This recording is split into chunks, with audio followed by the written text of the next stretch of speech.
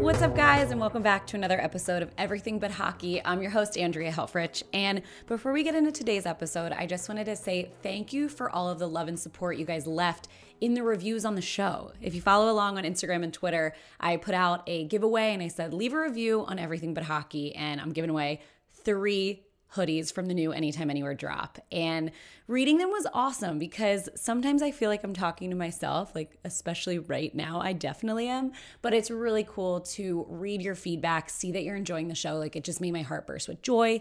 So I just wanted to say that first.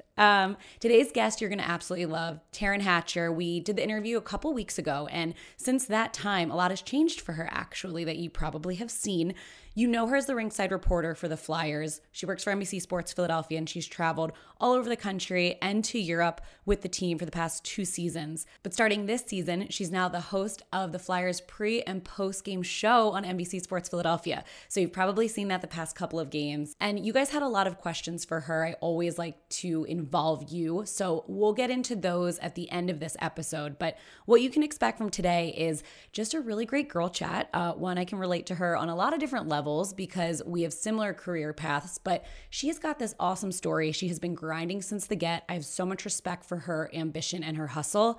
And if you're interested in this line of work, you're going to really like this episode. So without talking it up any further, we're going to jump right in. I have my ring light balanced in my boyfriend's shoe right now, so if it falls over, this is literally what's going on right now. That is amazing. So what? It's a monopod? It's a tripod, but one of the legs, like it attaches at a point, and that's how you pull it out or in for like more of a wide stance or a more narrow stance. And one of them just broke, so it serves no purpose now. Neither does your boyfriend's shoe. And it's my boyfriend's gym shoe because I used one of his like pristine white shoes that he's had scotch guarded to all shit. And he was like, can you please use a crappier shoe next time? So this is work from home, man. This is wonderful work from home. I saw you upload like bloopers of recording in your house. And I was like, we can relate to this new age of working from home and stuff. So like, what has for you been, I guess, like the biggest learning curve or the toughest adjustment? Well, one, I live right across from the train. Like literally the train is 100 feet outside my window and it goes by every 5 minutes. And so if I'm filming, like the swipe update, I use, like a vlogging camera, and it doesn't have a lav. It has a small boom mic essentially. Right. And so it's this thing of like timing takes in between the train and not messing them up. And because if I mess up in between train takes, I have to wait until the train goes by again, which is always, a fun mess. And then beyond that, it's just like, I don't know. It's for me, I've been kind of, this because you did it too, is I've been essentially an MMJ since I got into the business. Even when I came here, I was like, give me a camera. I'd rather film and edit myself. I like to do that. Yeah. But usually like news is coming at you and you're just filtering what you're covering. And now it's like, what am I going to talk about this week? Who can I talk to about something new that's considered news? And it's been interesting because, like watching, especially your stuff has been so interesting because it's not stuff that generally I think we would put on our website, but it is what people are looking for right now, which is, what are you doing? What is a player's wife doing? What is the player doing? It's really interesting. That's probably the hardest part, as you probably just heard the train go by in the background. I did, but it wasn't terrible. Maybe because we're on our like computers, it's not as good microphones, so it's not picking it up as much, but I hope so. And then I just had, this is the other thing that's fun is, so Phil Myers' interview was supposed to be at 3:30 Eastern Standard Time. Today. Today. Yeah. But Phil is in New Brunswick, which is an hour ahead of us. And my producer confirmed 3:30 our time, 4:30 your time, which he took to be 3:30 Eastern Standard Time, or 3:30 his time, which is 2:30 our time. So you missed it. No, I just did it. Luckily I got ready so early today. I was like, Yeah, I can do it right now. So, or sorry, 1:30. Oh, okay. So That's why I'm like, yeah, let's do it right now. No, I don't even know what time zone we're in anymore, but I was like, just do it right now. Just prop it up. I'll throw on some lip gloss. It'll be fine. But that's the other thing is you're just like trying to figure out, okay, if this guy's in Vancouver and, you know, I guess I'll do this interview during dinner time because he's 4 hours behind me or whatever. But, you know, minor complaints, like happy to have a job right now. So I'll take it. I hear that, but it's good. At least Phil Myers, you had content there, you know, like at least we're getting back to the swing of things. Yeah. Well, and I was like, if you have any inside information, now would be the time to share. And he was like, you know, as much as I know. And I was like, come on. You know, I have heard that from so many of them and their partners that I definitely believe it. I don't think anyone's holding out from us. No. And like, even, like Keith Jones is a really great insider. Honestly, he's so plugged in. He's got all the breaking news normally before it happens, and he won't tell us everything, but sometimes if you ask a question the right way, he'll hint at the right answer and you know where he's going. Love it. Hot, cold. And yeah. And I mean, we're not around him as much right now, so you can't even really do that, but you can still, like in a group chat or something, try to get someone to get something out of him. And there's no clue. I just think no one knows outside of the actual people making the decision. They've done a really good job at just keeping that circle really tight, I guess, because there's just nothing. Yeah. And sometimes I think they don't know. Sometimes I think it's minute by minute. And I think like the 1 minute they know something, the next minute it changes. So there's no time for any rumors to come out. Yeah. Okay. I know we like just jumped into like current life and you, but no, it's great.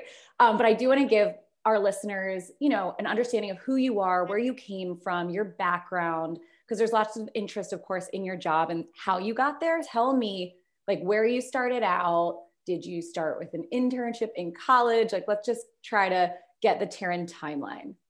Okay. Just before I do that though, because it's like gleaming in my face, I want to say congratulations on your engagement, because your ring is gorgeous even through iPhone Zoom. So congratulations.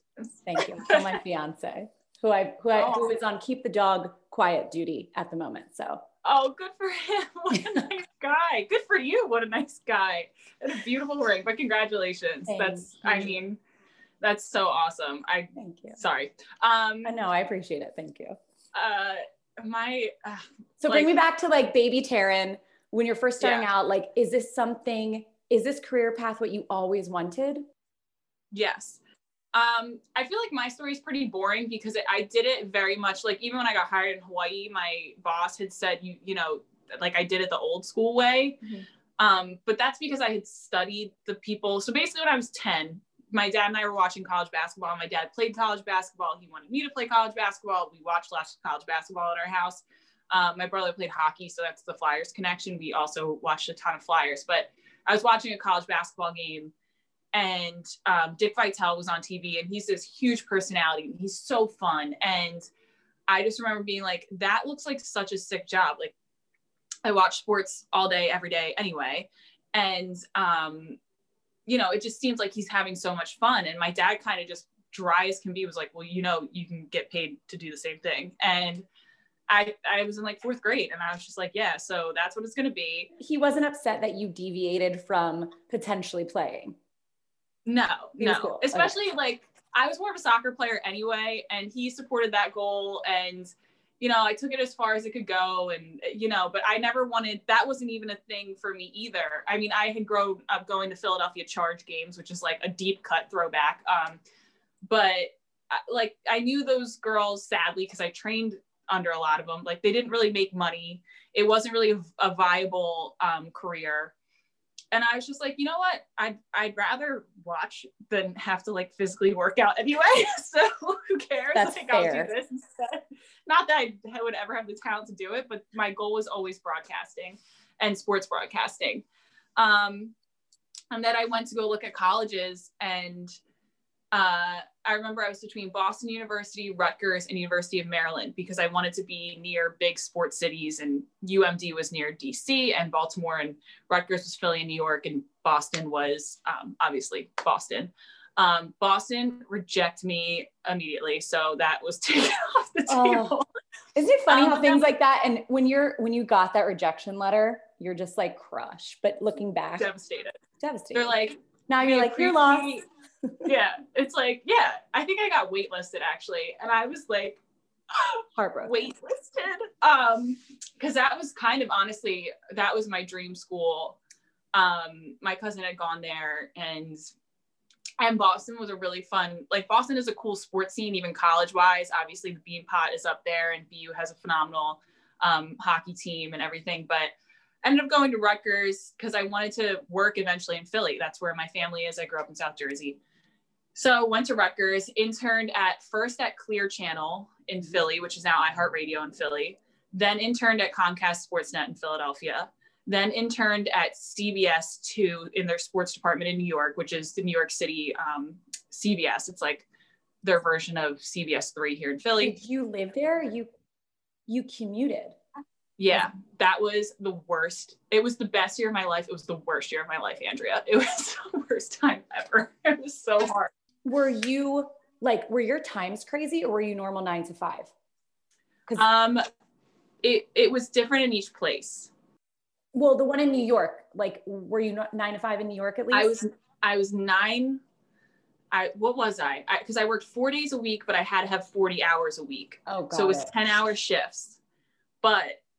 And this is my own fault. And my parents always said, like I shouldn't have done this, but I don't care. In hindsight, it worked out.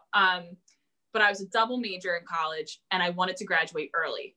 So I took like 21 credits of classes, and just basically 4 days I would work a ton. So like 3 days during the weekday and 1 day on the weekend. And then the other 2 days I would pack in like hours of credits of class. And then I took 2 online classes. And I remember I'd like be on the train, and I was a waitress at Chickies and Pete's at the same time because the internship gotta make that money. Oh, yeah. Yeah. I was slinging crab fries. I would like show up to my internship, and I smelled like Old Bay seasoning. I smelled delicious. But it was just, I'm like, honestly, it was kind of fun. I mean, I was tired. I never slept, and I was overworked. I mean, you know this because you did the whole thing where you moved to upstate New York, right? Yep. And you work your butt off. Like, you do what it takes. I drove home on the weekends and worked at a bar for Friday and Saturday night. And then I didn't sleep Saturday night, left the bar at like 3 a.m. when we were done cleaning, and drove back to upstate New York because I opened up the station on Sunday morning. There were some times that I just wanted to pull over the side of the road and like sleep, obviously. Yeah, 100%. And that's the thing is, whenever I tell these stories, I'm like, I don't think I'm special. I know I'm not special. I know everybody who I interned with or now work with. And same thing with you. Like, but the thing is that it's tiring, but I don't know if you felt this way. I certainly did. It was also kind of fun because you felt like I'm doing something, like I'm really doing something, like I'm really getting the ball rolling. I'm doing something important. And everybody talks about, if you want to make it, it's a grind. Yep. And you're like, I'm doing it. I'm grinding. And you have a foundation, whereas a lot of people, I think, in this industry have, not in the industry, outside, have the misconception that, you know, you wake up one day and you just decide to be on camera. And there isn't really an understanding of the grind and all the work, like you talked about. Like, you know, did you also one-man band? Because I had a camera. Oh yeah, in Hawaii for 3.5 years. Because when you're in sports department at a small market, you don't ever get a photog. You are always your own photog. Yep. But you know, especially in the pandemic, that served me so well. And I see it in your stuff too, is like, you can tell who can just pick up a camera and plug it in and edit their stuff and get it out and make good content. It's a skill set that I'm so grateful that I got. Totally. Yeah. I mean, and you know what? I know you said like, oh, I'm not special, but like, if you take a group of people, no matter what industry or career path they're interested in, what you did is still something to be like proud of, admirable. Like, it's a grind, especially you. So did you graduate early, like double major? That's insane. Yeah. I graduated in December so I was supposed to graduate in May. Right. And Andrea, I'm just like a head case. My freshman year of college, I was just like, I've always been a competitive person. And I think maybe that's where this came from. I was like, if I graduate in May, when everybody else graduates, I'm going to be sending out audition reels the same time as everyone else is sending out audition reels. Wow. So I want to graduate a semester early and hopefully compete with like people. and I did. And I mean, I got a job as I was like taking my finals. So it worked out, but that's what you set your mind out to do that. And then you got it. So the fact that you thought about it 3.5 years in advance, that's crazy. A lot of 17, 18-year-olds going into college, like, you're still figuring out what major you want, let alone 2 majors and the career plan for post-grad.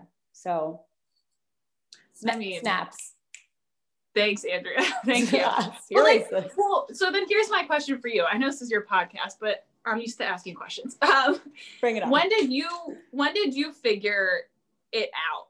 Because it's not like, to be honest with you, especially what you do, I think, and I don't mean to like be rude to any journalist, but I think what we do, there's a clear cut kind of thing that you do to be successful, right? You work hard, you try to tell the truth, tell interesting stories, yada, yada, blah, blah, blah.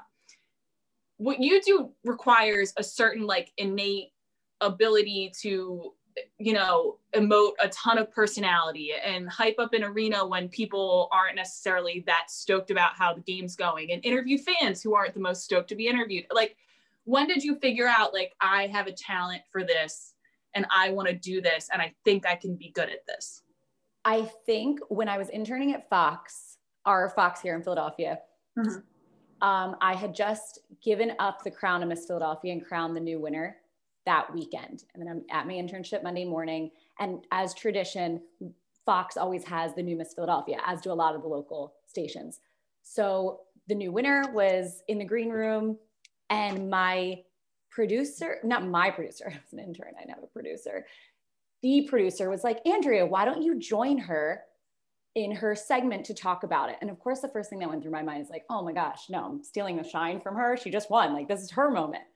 But I talked to her. She was fine with it. So whatever, we do it. And then after that, I go upstairs and the news director called me into his office. And I was terrified because he was this like big, terrifying man that there was no reason for him to talk to me for anything but to say, like, get the F out. So I was terrified. I just remember like being so nervous. So I go in his office and he's like, hey, saw what you did, liked what you did. I think there's something here. I think we should make you a segment called Andrea the Intern. How old were you when this happened? 20. Oh, wow. 21 maybe? Yeah, I think I was 21. So I was like, okay, what does that mean? So he wanted me to go around town and just do entertainment reporting on topical things. So during, what year was this? It was 2010, 2011. And I just like went around, I did all these interviews, and then I would sit with the editor in the edit bay, and the editor would cut everything, but I'd be like, I did this to go here, and this stand-up goes there, whatever. And I did it for a couple months, and I thought that that was it. And then they pulled the plug because someone complained that an intern was on air creating content that they were then, making money off of. And I went in, I begged him to be a janitor or anything on the payroll that would allow me to still do this, in a kosher way. He said, no, you have to go far away to go follow the news reporter steps. And that was it. So then I started looking into like all the different places. He told me to go to Boise, and I was like, no. And then I ended up my interview, that just like your Boston story, I interviewed in Beaumont, Texas. I flew myself there. They were paying really big bucks, $35,000 a year, which I don't know if you remember, entry-level salary then. Wait, no, that was huge. That was almost double what I actually made in upstate. So they were paying $35,000 for entry level. So I fly myself out there. I got a rental car. Remember, there were like those circular things blowing across the road. Like, it was just tumbleweed. Yes, there was right tumbleweed. And I was like, where am I? Yeah, Beaumont. Never heard of it. So I go. I do like a 3-day thing where you prove what you can do, and you're trying to show them all your skills. And I'm like 21. Yeah.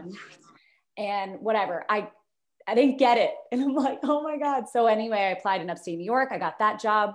I don't even want to tell you what I was making, but I will. It was $17,200. And that's why I had to drive back to Philly every weekend to go work. But I guess to answer your question in a long-winded way, that is when I thought, okay, like maybe I can do this. And when I did the stuff for Fox, it gave me such a confidence boost because I was lucky enough to have a real videographer and a real editor doing this stuff. So I built a demo reel off of that. And I know that's such an advantage that, you know, Yes. I normally would have never had. So that was cool. That was very cool. I got to interview the governor. And again, it was all cutesy, quick moments where the governor was walking in to go be on Good Day. And I would be like, hi, I'm Andrea the intern and I have a question. And like, it was all sanctioned by the station, but that got to go on my reel, which at the time felt cool and, you know, looked good. So it is cool. And it takes a certain amount of like, that was the hardest thing for me once I left, because I got to report at Rutgers before I went to Hawaii. That was how I built my reel. And I was fortunate enough that I had a photographer, videographer, and editors, and you know, the ability to access Adobe Premiere and edit it myself and in a real system. And I forget where, but the hardest thing was when I went to Hawaii was you have to learn how to like cold call or just like walk up to a stranger and ask them a question. And I hadn't really had to do that other than, especially in New York, everything's set up. There's an like I got to interview huge names in New York because our anchor would come in at 4 and work till midnight. So I was in during the day and I would handle all the day stuff. So I'd get to interview like Kevin Garnett and Jason Kidd and Henrik Lundqvist. Like I got to do all these cool things, but it was like a pre-set up. You just go with the, you know, the EP would come with me and you go and ask the questions and he'll hold the camera and whatever. But that's, I give you credit because I don't know if at like 21 in college and as an intern, I would have the guts to walk up to the governor and be like, hi, I have a question, because it's just, but that's where I sit there and I go, and this is always my thing, especially when people try to, which is a big thing, and I'm sure you've experienced it too, is like, you can only like one female broadcaster or person in the building in sports. That's like very much a thing. It's like, I think people sometimes like to pit people against people. And it's like, just so you know, every single person who made it to here worked really hard to get here. And we all like each other because we all know what each other went through. And it's really not that easy. It's not like offering to be a janitor because you want to stay on air is not like it's not lost on people around you, like the drive and the ambition to get there. So no, most of us have a ton of respect for each other, and that's exactly why. I love that you said that. You said it so eloquently, and that puts any of these questions that I got through my Ask Me a Question to rest. There is nothing, literally, like a couple people were like, oh, you guys like each other? Are you guys? Yeah. And I was like, is there, who's thinking that there's any type of rivalry or anything, but you just put it like so perfectly. You put it to bed. Like that is what it is. It just, it's everywhere. I mean, even in Hawaii, like my best friend, this girl, Jo Beth, who's now on NBCLX, which is a national program. Is people be like, you guys like each other? And it's like, she's my best friend. Her mom's like my mom. Like, of course, Natalie Eganoff, Kristen Rogers, Katie Emmer, like. Oh yeah, you guys have like your girl gang. Yeah, I mean, it's because most of us live near each other. It's a very like, I mean, also we adore each other, but like we all, it's just this weird thing where I'm like, you know, I don't know who told you can only like one, but you can like as many as you like, because most of us worked really, really hard to get here. So. And my mom always told me this, you are who you surround yourself with. So like, if you see someone else who's in a better position than you, all the more reason to learn from them and figure out what they did to get where, So, but I do like your little girl gang photos. I see them and I'm like, oh, it's literally all the Philly personality is in a group photo. Yeah, I'm trying. Sometimes I'm like, I don't know if we can post this because like Governor Wolf just said we shouldn't, but like but we are kind of each other's bubble right now because it's always, you know, I think Natalie, not to give away where people live, Natalie lives like 500 feet from me. And well, unless someone knows where there's a train, you know, I'm sure the train has a long track, so no one's gonna. Yeah, I think, at one point, my boyfriend was kind of like, can you please stop posting Instagram stories about what's going on in like Fishtown, Northern Liberties, because I think people know where we live now, but there's 800 million houses in this general vicinity. So I think we are okay. You're good. I hope. You're good. Wait, I do want to know about Hawaii because that's hella crazy. Did you know anyone no, you knew no one in Hawaii. That's so ballsy and I love it. Okay. So that was where you applied and you got the job while you were taking finals. Yeah, so much like you, it's like you're looking at, I remember I went on mediageneral.com because that's where they had all the like open casting. I used something. It wasn't that. It was like tvnews.com or like, it was okay. I don't even know if they use them anymore. And that was only in 2014, 2015, but went on mediageneral.com, looked for any opening for a sports producer, sports reporter, MMJ. And there was one in Missouri, there was one in Green Bay, Wisconsin, and there was one in Honolulu, Hawaii. Applied to all three. I was like, who knows what's going to happen? Literally, Andrea, it happened because my dad called about, I had to move my stuff home out of the college dorm because I was finishing up that semester and I was in the middle of taking finals and I needed a break because I was like writing an essay for my like senior thesis paper for my political science degree. And it was like, it's one of those things where it's like 28 pages long and I'm on like page 7. I'm like, this is never going to end. So I took a break. My dad called about moving my furniture and he's like, just so you know, if you don't have a job when you move home, I'm going to charge you rent. Like you have, like he wanted to like, he was like, you need to look for a full-time job. Because at that point I was freelancing and I was doing sideline and I had worked for Big Ten Network and they started paying me like $500 a game. And that was a huge payday for me. Yeah. I was like, I have made it. And my dad was like, you don't have health insurance. Love Dad Hatcher. Yeah. Jeff was just like, no. The sooner you get off my health insurance, the better. And so I said, screw it. I'll look right now. I'll try to find something right now. And I applied, had no hope. And Green Bay just rejected me right away. That was wonderful. Really just a blow to the confidence to start the job search. And it was like Wisconsin and I didn't really want to be there, but it felt like a big sports market. And then I got a Facebook message from the news director in Honolulu. And he was like, how serious are you about moving out here? And I said, I've wanted to do this job for the past 11 years of my life since I was 10 years old. And I've always understood it's going to take picking up and moving. And if picking up and moving means moving to Hawaii, like there's not a better case scenario. And, I had prepped myself through all these years, to say the right thing. And like you said, like you go and you want to show all your skills, like kind of all at once. You're like, here's everything I have. Yeah. And you throw it all on the table. And then you go back at night to your hotel room and you're like, oh my God, I'm going to die. I'm so tired. Yeah. And it's also just, for me too, I think I had spent at that point, what felt like so long, like working without pay and just grinding and whatever, that I kind of was just like, please just tell me I did a good job. Like, please just tell me this is worth something. And they were just like, well, we'll fly you out. This was the nicest thing ever. And Rick Blangiardi, who was then general manager of Hawaii News Now, is now the mayor of Honolulu. He's such a great guy. Flew me out. And because I was young and he was worried about me not wanting to like accept the job, flew out my mom with me and got us a hotel room at the Marriott in Waikiki. And I was like, oh my, you feel like a star. Yeah. Oh my gosh, Andrea, I felt so self-important that day. But you know what? For the first time in almost 4 years, you got a good moment. Yeah. You just kept your head down that whole time.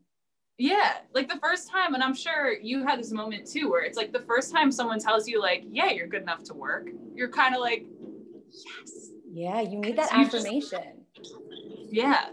And it's not like, it's not like a job where you get the certification and then you get the job. It's a very subjective job. Someone has to like you and want to hire you. And you be the right fit. Yeah. And it's a tough thing to handle sometimes when someone's like, we don't like the sound of your voice, or we don't you wear too much. Or your look.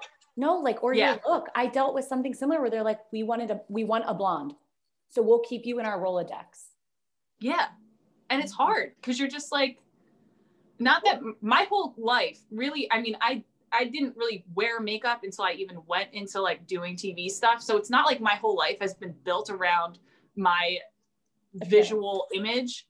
But when someone just innately says, we don't like your look or your style or this, that, or the next thing, you're just like, whoa, especially because it doesn't really happen to dudes. It's not really the same thing when it comes to guys. It does happen a little bit, but not on the same level. No one's looking at a guy's arm fat and they're like, a little wide. Like, that doesn't happen. But yes, they flew me out to Hawaii. Back to I'm just the tangent central today, but they flew me out to Hawaii. I auditioned. It was wild. I had never been there. I didn't know anybody there. I only knew one person who had ever visited there. I knew a little bit about the sports scene, but not a ton. And I certainly did not know how to speak Hawaiian at all. And then you get out there and you realize every single athlete, not every single athlete, a large majority of athletes you're going to be covering are going to be Hawaiian, Samoan, Tongan, Filipino, or have a Japanese last name. Like, and you're just sitting there like, oh my gosh. And eventually, I mean, it took some work, but eventually I got there and they were nice enough to hold me off air for like a month so I could learn how to say things, because like the major highways on Oahu are Kalaniana Ole Highway and Kamehameha. And, you know, you just have to learn how to pronounce things. And it was great. I mean, I worked my butt off for 3.5 years out there, but it was so much fun. And it was such a great experience. And then I came back here and I thought like so many things were going to carry over. And then they put me on hockey and I had to just flush everything I learned about name pronunciations and start from scratch. So let's get that. That's like the dream ideal situation. You going to Hawaii. Like that is just so cool. You come work for NBC Philly, and what was the original intent? Because you said they put me on hockey. Like, what was the original job description, and then did it change? Yeah. So originally people thought I was hired to be the Sixers sideline reporter, which was never true. And I just got, is that another rumor? Yeah. It was, they announced my hiring at the same time that like right after Molly Sullivan had announced that she was leaving. Gotcha. And I just got a hellstorm on Twitter and I was like, welcome home. But it's okay. I mean, when you grow up in this area and like, you're pretty local too, right? Yeah. I grew up in Bucks County. Yeah, exactly. Like, you know, and you grow up around it and you learn how to adjust. Taryn, as much thick skin as you have to grow to be like, oh, your arms are too fat, they're too skinny, you're too blonde, you're not blonde enough. It still hurts. Like, it still hurts. So damn, I didn't know that you had all of that hateration happening. Yeah. It was fine. And to be honest with you, this is very first job, and I'm sure you relate to this too. Almost the whole time I was in Hawaii, I never took a vacation because I couldn't, like, we didn't have the manpower for me to really take off. So the last 2 weeks I was in Oahu. So I put in my like, hey, I'm leaving, I guess, it wasn't really a resignation letter. I said, hey, I'm going back to Philly. Yeah. And then I put an end date 2 weeks before I was leaving. Smart. And that way I could have 2 weeks with my friends and just hang out and do everything. And so it came out in the middle of all that stuff. And I remember there was like a boycott NBC, boycott this, blah, blah, blah. And it was like a selective of people. Yeah, but it was, if you ever Twitter search my name, I think it might still come up. But it was just one of those things where I was in the perfect place at the perfect time, because I was just like on the beach with my friends, like soaking in this, basically, like, it felt like a whole different person's life that I just got to experience as my own. And I could not have really cared less given what was going on. I was just very like, you know what? I worked really hard. And I think when you know inside that you planted that foundation, you can kind of stand on your own 2 feet and go like, I can handle this, like, bring it on. But then I came back to NBC and I was supposed to be a multi-platform reporter, anchor, host. So basically I would do Sportsnet Central, which I still do. It's basically what I do in the off season now. Mm-hmm. Sportsnet Central, fill in on NBC 10, do a ton of digital social media kind of stuff for them. Right. And then not long before the regular season started for the Flyers, they said, we have this crazy idea. We haven't done it here before, but we'd like to, instead of having 2 analysts, have an analyst and a rinkside reporter. And I grew up a massive Flyers fan. My brother was a massive Flyers fan. Like, he played his high school and middle school hockey games at the skate zone where the Flyers practice now. So I grew up in the skate zone. I was there all the time.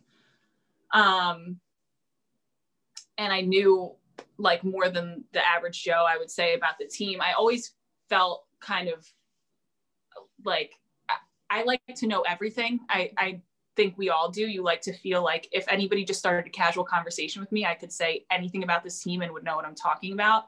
But I had realistically just spent 3.5 years in Hawaii. And I was like, I kept as up to date as I can online. Mm-hmm. And I'd watch the national games. Like I couldn't watch every Flyers game in Honolulu. It came on at 1 p.m. in the afternoon for me because they're 6 hours behind. Like, right. So I always kind of was like, I was really hesitant. I was kind of like, I really want to do this, but I feel like I would have liked to have a whole preseason camp and really dug in, and they gave me, as much time as they could given the situation, but they put me rinkside, and I'm very fortunate that Sean Alexiak believed in me and offered me that position. And as nervous as I was about it, he was just like, you've got this. I've heard you talk about hockey in the newsroom. I've heard you talk about hockey to hockey experts. Like, you've got this.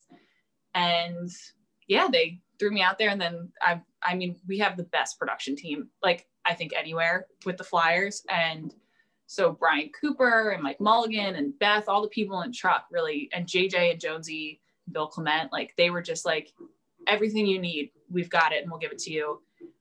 And it's awesome. And then now I'm here and I'm the Flyers girl to some people. Yeah, I feel like I'm used to that as well. Yeah. You're the Flyers girl. You're like, yeah, I'm the Flyers girl. But I get even more confusion of like, wait, what do you do when the team's not playing? Like, do you have a job in the off season? And meanwhile, like we were in the office all year round prior to COVID, obviously, but yeah, that's always like a stigma people don't, or like they just think I work the games, which is always funny to me. Yeah. And you're like, I'm like, I've been here since 9 and then I don't leave till like 11 p.m., especially if sometimes I have like a bright idea of like, oh my God, like we just had a 10-game win streak. Let's do some type of social quick highlight recap for people to wake up to and kind of relive the excitement. So we've done stuff like that before, and we'll stay till midnight or 1 o'clock trying to produce. Yeah. And then sometimes we wake up and we don't even put it out. Oh yeah. Oh, Andrea, you are talking to the right gal, because it's like, especially I'll sit there and I had the brilliant idea of like, let's do Terrence Travels and give me a camera and let me edit and blah, blah, blah. And is that what you were doing when you were in Europe? Yeah. And I was dying. I am, first of all, I'm just a big baby when it comes to sleep anyway. Like I sleep hard. And I was so jet lagged, and any off time I had, I was kind of like in my hotel room on this Dell laptop that I have, forgot my mouse. And so I'm like on the little mouse pad trying to edit clips on a laptop. And it's this thing where it's like, you get these you want to do so much more. And then people don't realize, the people internally certainly realize and appreciate, but externally you're like, this is an 8-hour edit. I shot 6 hours of stuff and I have to get it into 2 minutes. And then we want to tease it in, after the 14-minute mark before the commercial break. So it'll air in the first intermission. Right. And then there's literally no penalties or whistles. And so they don't go to break at the 14-minute mark. We lose that hit. And then in intermission, the Flyers are up 3-0. And it's like, we should really do an interview instead of doing this segment. And now I'm just like, whatever, it was fun. I'm glad I got to experience it. You're just kind of like holding back tears inside where you're like, it's cool. It's really okay. Did they at least post it on Twitter or? Oh yeah. Okay. And Coop's really good about getting them in. Like, he's like, if I don't get it in this game, I'll figure out a way to make it relevant for next game, or we'll put it in the next intermission. But he has the patience of a saint, I think, these days, because since I have come on, have thrown so many like out of left field ideas at him. And I'm like, I'll shoot it and I'll edit it and I'll get stills. I'll email Brian Smith and whatever. And he'll put it all together in a package in the truck so that it's converted and good to go on air, and put this time and effort into it on his end as well. And then it's just like, there will be 0 commercial breaks and it never airs. And he walks out. He's just like, that was a good game, guys. Good job. And I'm just like, our package didn't go to air. And is it ever something that is evergreen that you're able to run the next game? Or like, did you start trying to make sure things were more evergreen? Because yes. I learned that as well. I was like, okay, if I'm going to put this much effort into it, you better not say Tuesday night where like you can't run it on Wednesday morning. Yeah. And that's, that was the first year, especially, I think the entire first season, I was so nervous. I mean, I was so nervous, and you don't know all those things. So when they don't work out, it's like a little stab each time.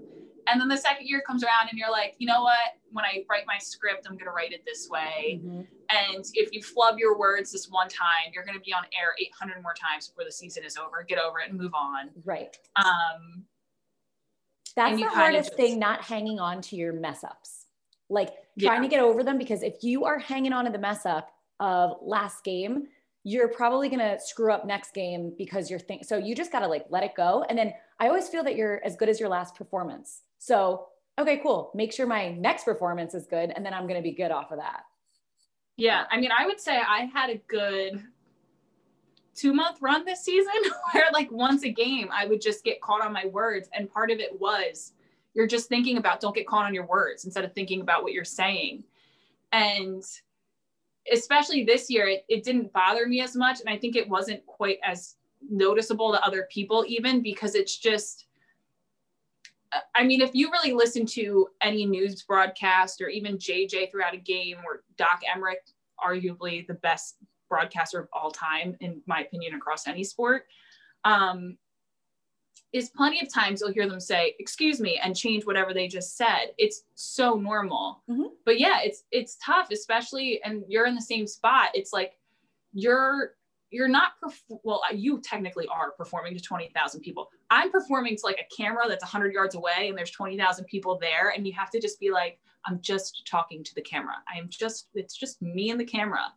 But I really don't know how you do it. I sit there all the time and I'm just like, I don't know how. Well, I feel the same way about you, because I remember a couple of times they made me RoboCam take me. And that's, for people listening, that's like the camera underneath of the video board. So there's a bunch of RoboCams, right? And so I had to stand in a VOM and they were like, okay, RoboCam is taking you.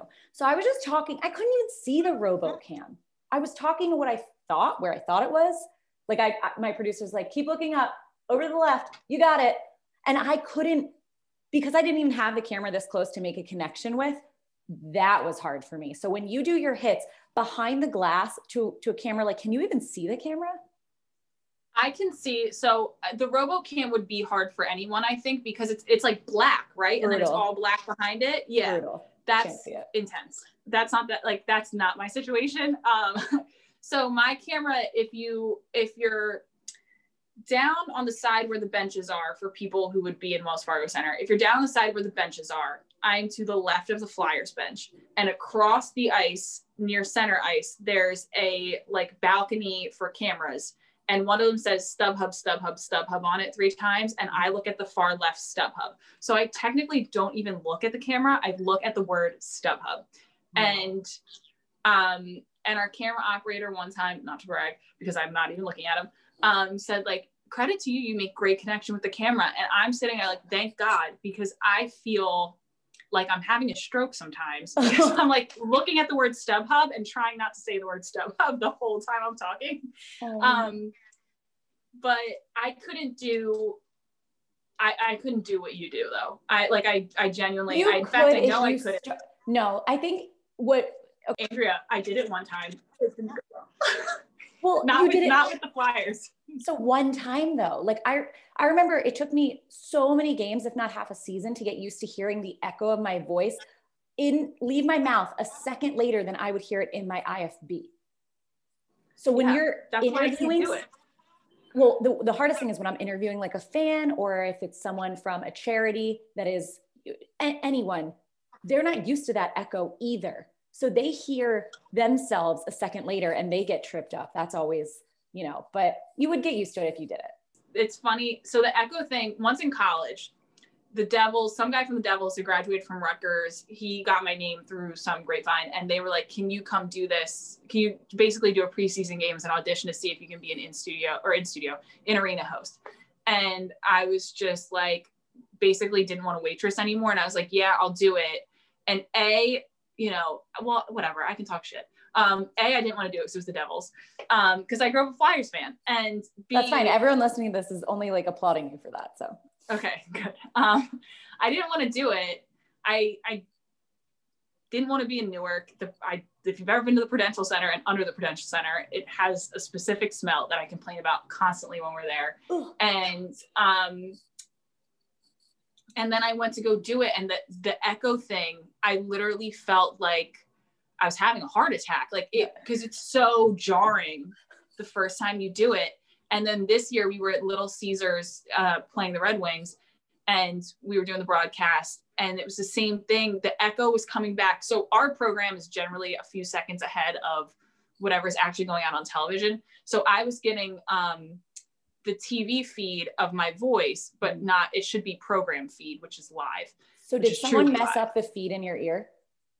There was some kind of audio thing. It had to do with like interference, the wireless IFB. I have no idea. I'm not that yeah, no, me neither. I know when there's a problem, but I don't know how to fix it or where it's coming from. Me either. And so I just started going, because I said to Coop, and thank God Coop's awesome, is I just said, Coop, once I get the 3, 2, 1, I'm ripping my IFB out of my ear. And just when my stage manager, if you want me to rap, say to my stage manager, just go like this and I'll rap.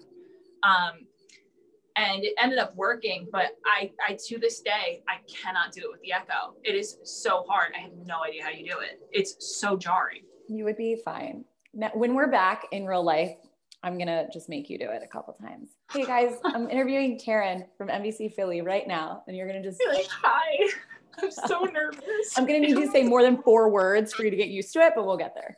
Yeah. So hard. Wait, I do want to ask you, we got questions that I totally forgot about. So I should ask you them before I forget. We just jumped right into the deep end of just chatting. I know. I hope this is enjoyable to listen to, because we're kind of geeking out in this super focused, direction. But yeah, a lot of these questions. Go ahead. And you and I, sorry, I keep talking over you. I'm the worst with that. I think the thing people don't realize too is we work very close to each other, but we also work at the exact same time. So you and I get to talk for 30 seconds at a time most nights. And it's hey, because I remember, I think the longest conversation I've ever had to have with you, or ever got to have with you, was about the podcast starting. And I was like, it's such a cool idea, blah, blah, blah. And it was and I think this was back in March maybe, and right before everything shut down. And I was just I know Michelle won't let me on yet, but it is such a cool, it's not Michelle's fault, but it was we had just launched our podcast and they were trying to establish whatever, media stuff. But now I do the Flyers Talk podcast every Monday, and I was asked to please cross promote that. So if you guys ever want to tune in to some Flyers Talk podcast. Go listen to Flyers Talk podcast hosted by Taryn. Yeah, I'm there. Just on Mondays, I'm there, but listen all the time if you want. If you need something to listen to in the car, besides this, but also subscribe to this, rate, review, all that. You're cracking me up right now. I'm trying to hit all the buzzwords here. But yeah, you and I really, it's always us in the elevator at the end of the night, just being oh my God, what a night. And sometimes you almost we'll stand there in silence because we're so, I think, deflated like a balloon just from energy, right? Because you're constantly when you're on so hard. And then when you're off, I just need a moment. So I know it's true. It's draining. I don't know if you have this problem or if I'm just a bad communicator, but even when it comes to texting people and scheduling things in my own personal life, it's such a task to schedule things for work constantly, to be constantly trying to figure out other people's schedules and schedule things that for a while, especially when I first got into the business full time, I was just I don't want to see or schedule anything with anyone, not because I don't adore you. I just don't want any more human interaction today. I just am so empty inside. No, I do relate to that. I get it. It's just when you are doing an interview or you're on camera and you're putting out everything or you're scheduling, I say this, and I don't know if this makes any sense, but sometimes I don't have room in my brain for any more information. And I'll say that when I'm about to go live and someone will try to talk to me and I have to spit out a bunch of information, whether it's dates, who knows what I'm talking about, if it's like promoting an upcoming game or promoting a sponsored read, and I've got to like say all this stuff. I'm like, please, I can't have this conversation with you because they're stuck in my head and there's no more room. 100%. And it makes me so happy that you said that, because this is a constant thing that my boyfriend needles me about. Was one day he was just like quoting movie after movie after movie, and I'm the worst with that. I don't know anything. And it was a night after a game too. And I was like, Austin, the only thing I have room for in my brain right now is like pertinent things that I have to discuss. Like it's the only thing. Like I just got done a game where I think I did 100 hits about stats and this winning streak and how many time zones we've been in. And you don't want to mess anything up, because especially now social media, someone will record you on TV and tweet it at you immediately. And you're just like, oh my God, give me a break. And he was just like, oh, you only have room in your brain for pertinent things. And I was like, no, that's not what I mean. But it's straight out of context. Yeah. It's just, there's certain things where you're like, if I mess up this sponsor read, someone from Tri-State Toyota is going to email me tomorrow. Be like, no, I know. Tri-State Toyota has never done that, by the way. That was just an example. They have literally never done that. I don't even read the Toyota reads. Don't get mad at me. But no, I hear you. I get like most nervous for sponsored reads or hits, especially because like you don't want to mess up. You know, they're paying money for that and you want to make sure you're getting it out the best way. But yeah. Okay, let me ask questions that people ask. Okay, sorry. So I'm just gonna go through these, and we've answered a lot of these. So I'm a huge fan of you both. I'd love to know how Taryn booked her job with NBC Philly. Did we talk about that? Kind of. I was an intern at Comcast Sportsnet my junior year of college. Worked really, really hard while I was there. I think there's an important distinction between working hard and brown nosing. I was like, can I come in for extra hours? Can I do this thing? Can I do that thing? If it's too much, please yell at me. Printed papers, got caught, whatever. I worked really hard, and I stayed in touch with a lot of people there when I left. And Michelle Murray, when a job opened up, I had stayed in contact with her throughout the years. And she'd even been kind enough to like watch my reels throughout the years as I was in Hawaii. And at one point she was just like, we have a job opening. I've seen your reels, we have to post the job opening. Obviously that's how it goes. But, we would love, if you could come back and audition, we would love for you to do that. And that's the importance of interning, is you really do, especially if you don't have, like, I never hate people who have nepotism, because if you have a connection and you work hard, like, good for you. But if you don't have connects, you have to make them yourself, and it's possible to do it. But that's really how I got my job, was I stayed in touch with people who could give me a job. That is so smart. And I always say, like, that's why I tell everyone to get an internship, because that's how you meet either your mentors. I met a lot of my mentors that way. And then that's how you get like a foot in. So when you are groomed and ready, because granted, like, you put in 3.5 years before you were ready for this, you're ready. What Flyers personality surprised you the most? Whose personality surprised me the most? The more I learn about Carter Hart's personality, the more surprised I am, because he at first seemed really like quiet and young. And then when we did the player superlatives on picture day, he was voted most talkative by like half of the team, even including Kevin Hayes. So that kind of surprises me.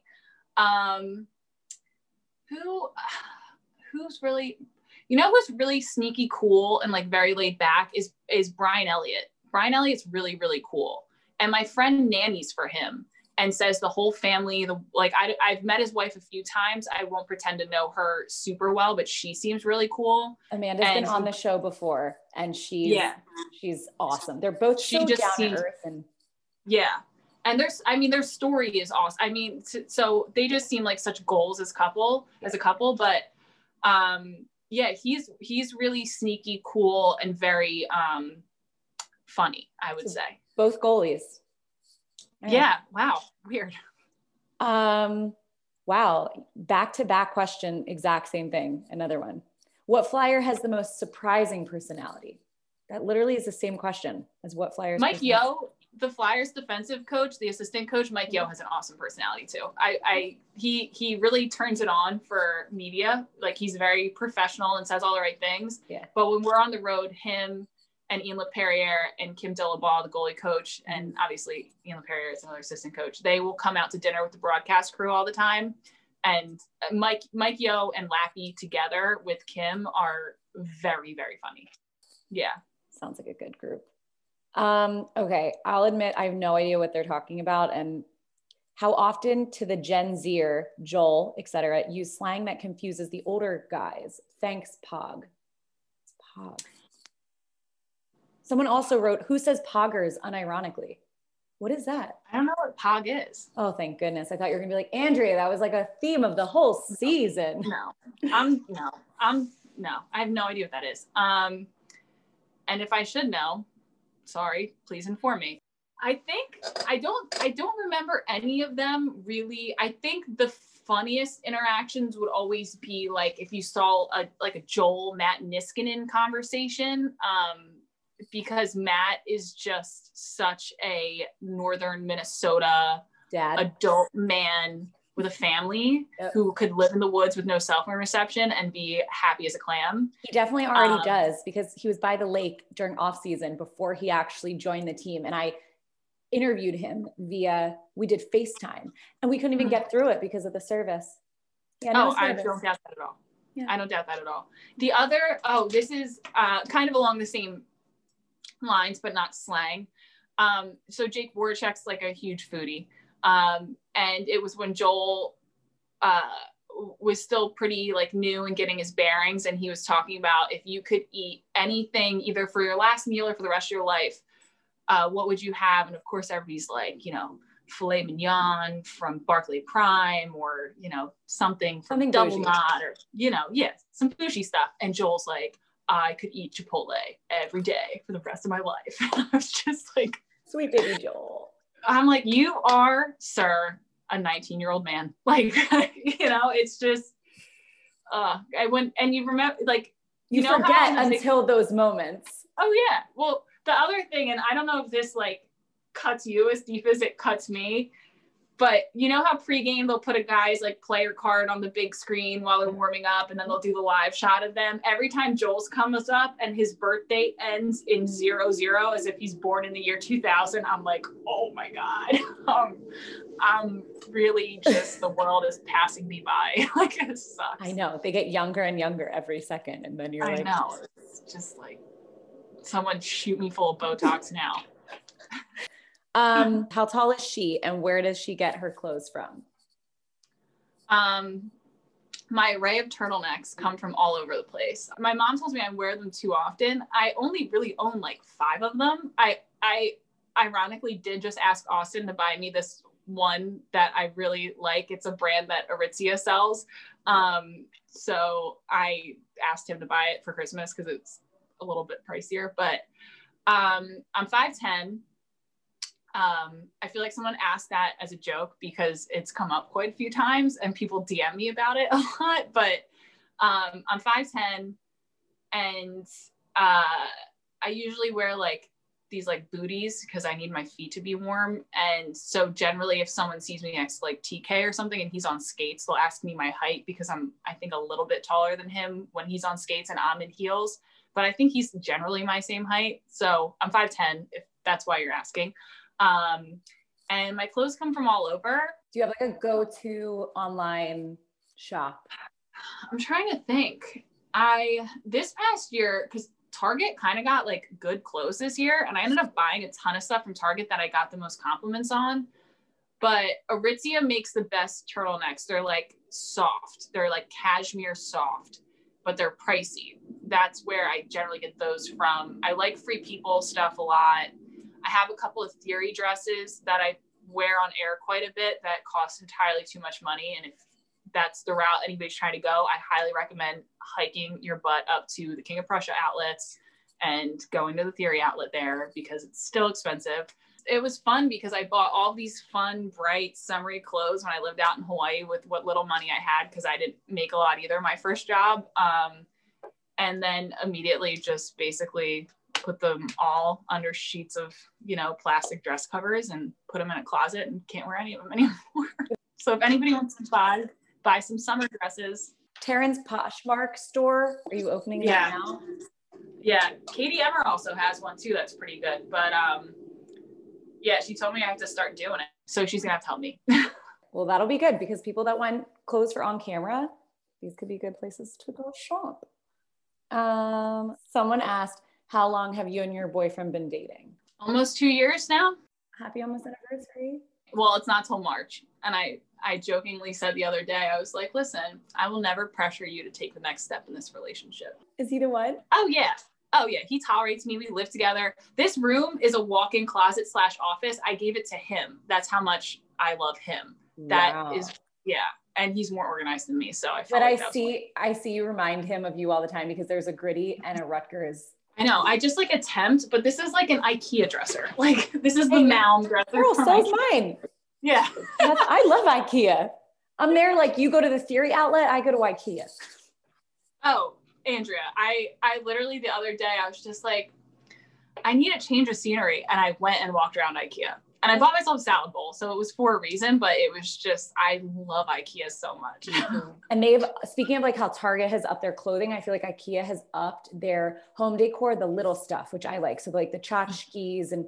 Yeah.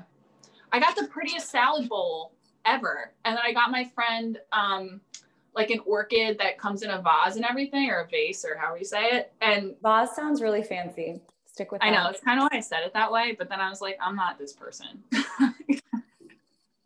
I'll say that. Vase, I like it. Okay, someone asked, this is that question. What got you into the now iconic Terran turtlenecks? Was it out of necessity because it's cold? That's why I wear turtlenecks. A little bit. Yeah, it is because it's cold. It's also, and I will tell you this in full transparency because I have no shame. When I moved back, I was incredibly tan and had spent I will always spend good money. I don't think you need to spend a ton of money on makeup, but like the stuff you put directly on your skin first, I think generally should be high quality because my skin will react to stuff. So I bought very nice, expensive foundation that quickly became about 3 shades too dark for my skin tone. So you wear the turtleneck up to here and you don't have to worry about the color of anything else. And like I'm sure there's pictures where my face and my hand are like 6 shades apart. But part of it genuinely was like, there were a couple of games where we were on the road and I did not even have a second of time to go to like a CVS and buy something cheap for the night. And I was just like, screw it. I'm going to put on a turtleneck and just cover everything because I love this story so much. Yeah. I had to get this one like deep dry cleaned because I had put so much foundation on my neck to hide the difference that they had to like dry clean the crap out of this specific one. Yeah. Wow. I love that. Yeah. Let's see. Favorite part about sideline reporting for the Flyers? Hockey is the most fun sport to watch in person. That would be it for me. Hockey is the most fun sport to watch in person. And the Flyers have been, have been my favorite Philly team other than the Philadelphia Charge when they were around since I was a little kid. So yeah, easy one. Who is your favorite current Flyers player? I don't like answering these. I don't know that we can even answer that. We can't. I was so curious. I'm like, what is she going to say? We're going to pass that one. Favorite place to get pizza in Philly? Angelo's. Angelo's. It's the best pizza in Philly, period. What is your favorite food at the Wells Fargo Center? Do you eat at the Wells Fargo Center? Yeah, I don't get the food off the concourse because we have free media food, so I don't want to pay for it. So last year too, when they were on their like long hot streak, I would have to eat a soft pretzel every third period because even if they were trailing, they would win if I ate a soft pretzel in the third period. So soft pretzel with spicy brown mustard every game. I'm on a high carb diet all the time. We owe you so much for all that fun that you told us. I really give all I got, Andrea, and that is all that I have. That's why you couldn't talk to me in the elevator after. You're like, my mouth is stuck together from this pretzel. Like just shoving pretzels in my mouth. Like, oh my God. This girl is dedicated, guys. Most entertaining player to interview. Okay. I feel like you and Jake have the most hilarious dialogue because I remember this video that came out before, or was it it was either before or after Europe, very beginning of the season. It was before Prague. Are you talking about the Czech language stuff? Yeah, it was before Prague. I think it came out while we were there though, but we did it before Prague. Okay. How about we both say our favorite player to interview on 3? Because you have a really good interview style with a lot of them, I will say. Like some of especially I get them in scrums a lot, so it's a little bit different, but I do think like in your one-on-ones with guys, I find them to be very like personable, which I don't always get out of them. Okay, do you have it? I have it. You counting? Okay. 1, 2, 3. Kevin Scott Lawton. Scott's a close second. Scott's hilarious because what I've learned is in the beginning, I was really intimidated because he just would be very dry and not say much. And I'm like, this guy just hates me and I'm annoying the heck out of him. And this is so uncomfortable. But then I realized he's a closet, like super funny guy. And if you just relate to him a little bit and make him feel comfortable, he'll give you like really funny answers. So, yeah. Scott will like make a joke too, like so monotone, and you're like, should I laugh? And then you realize he's being funny.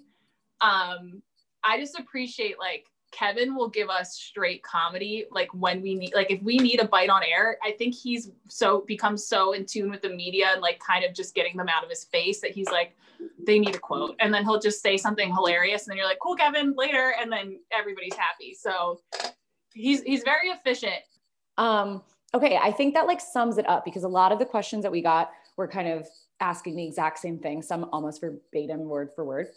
So I asked you everything. Yay. Seriously, it was so good chatting with you. I love this. Same, very much so.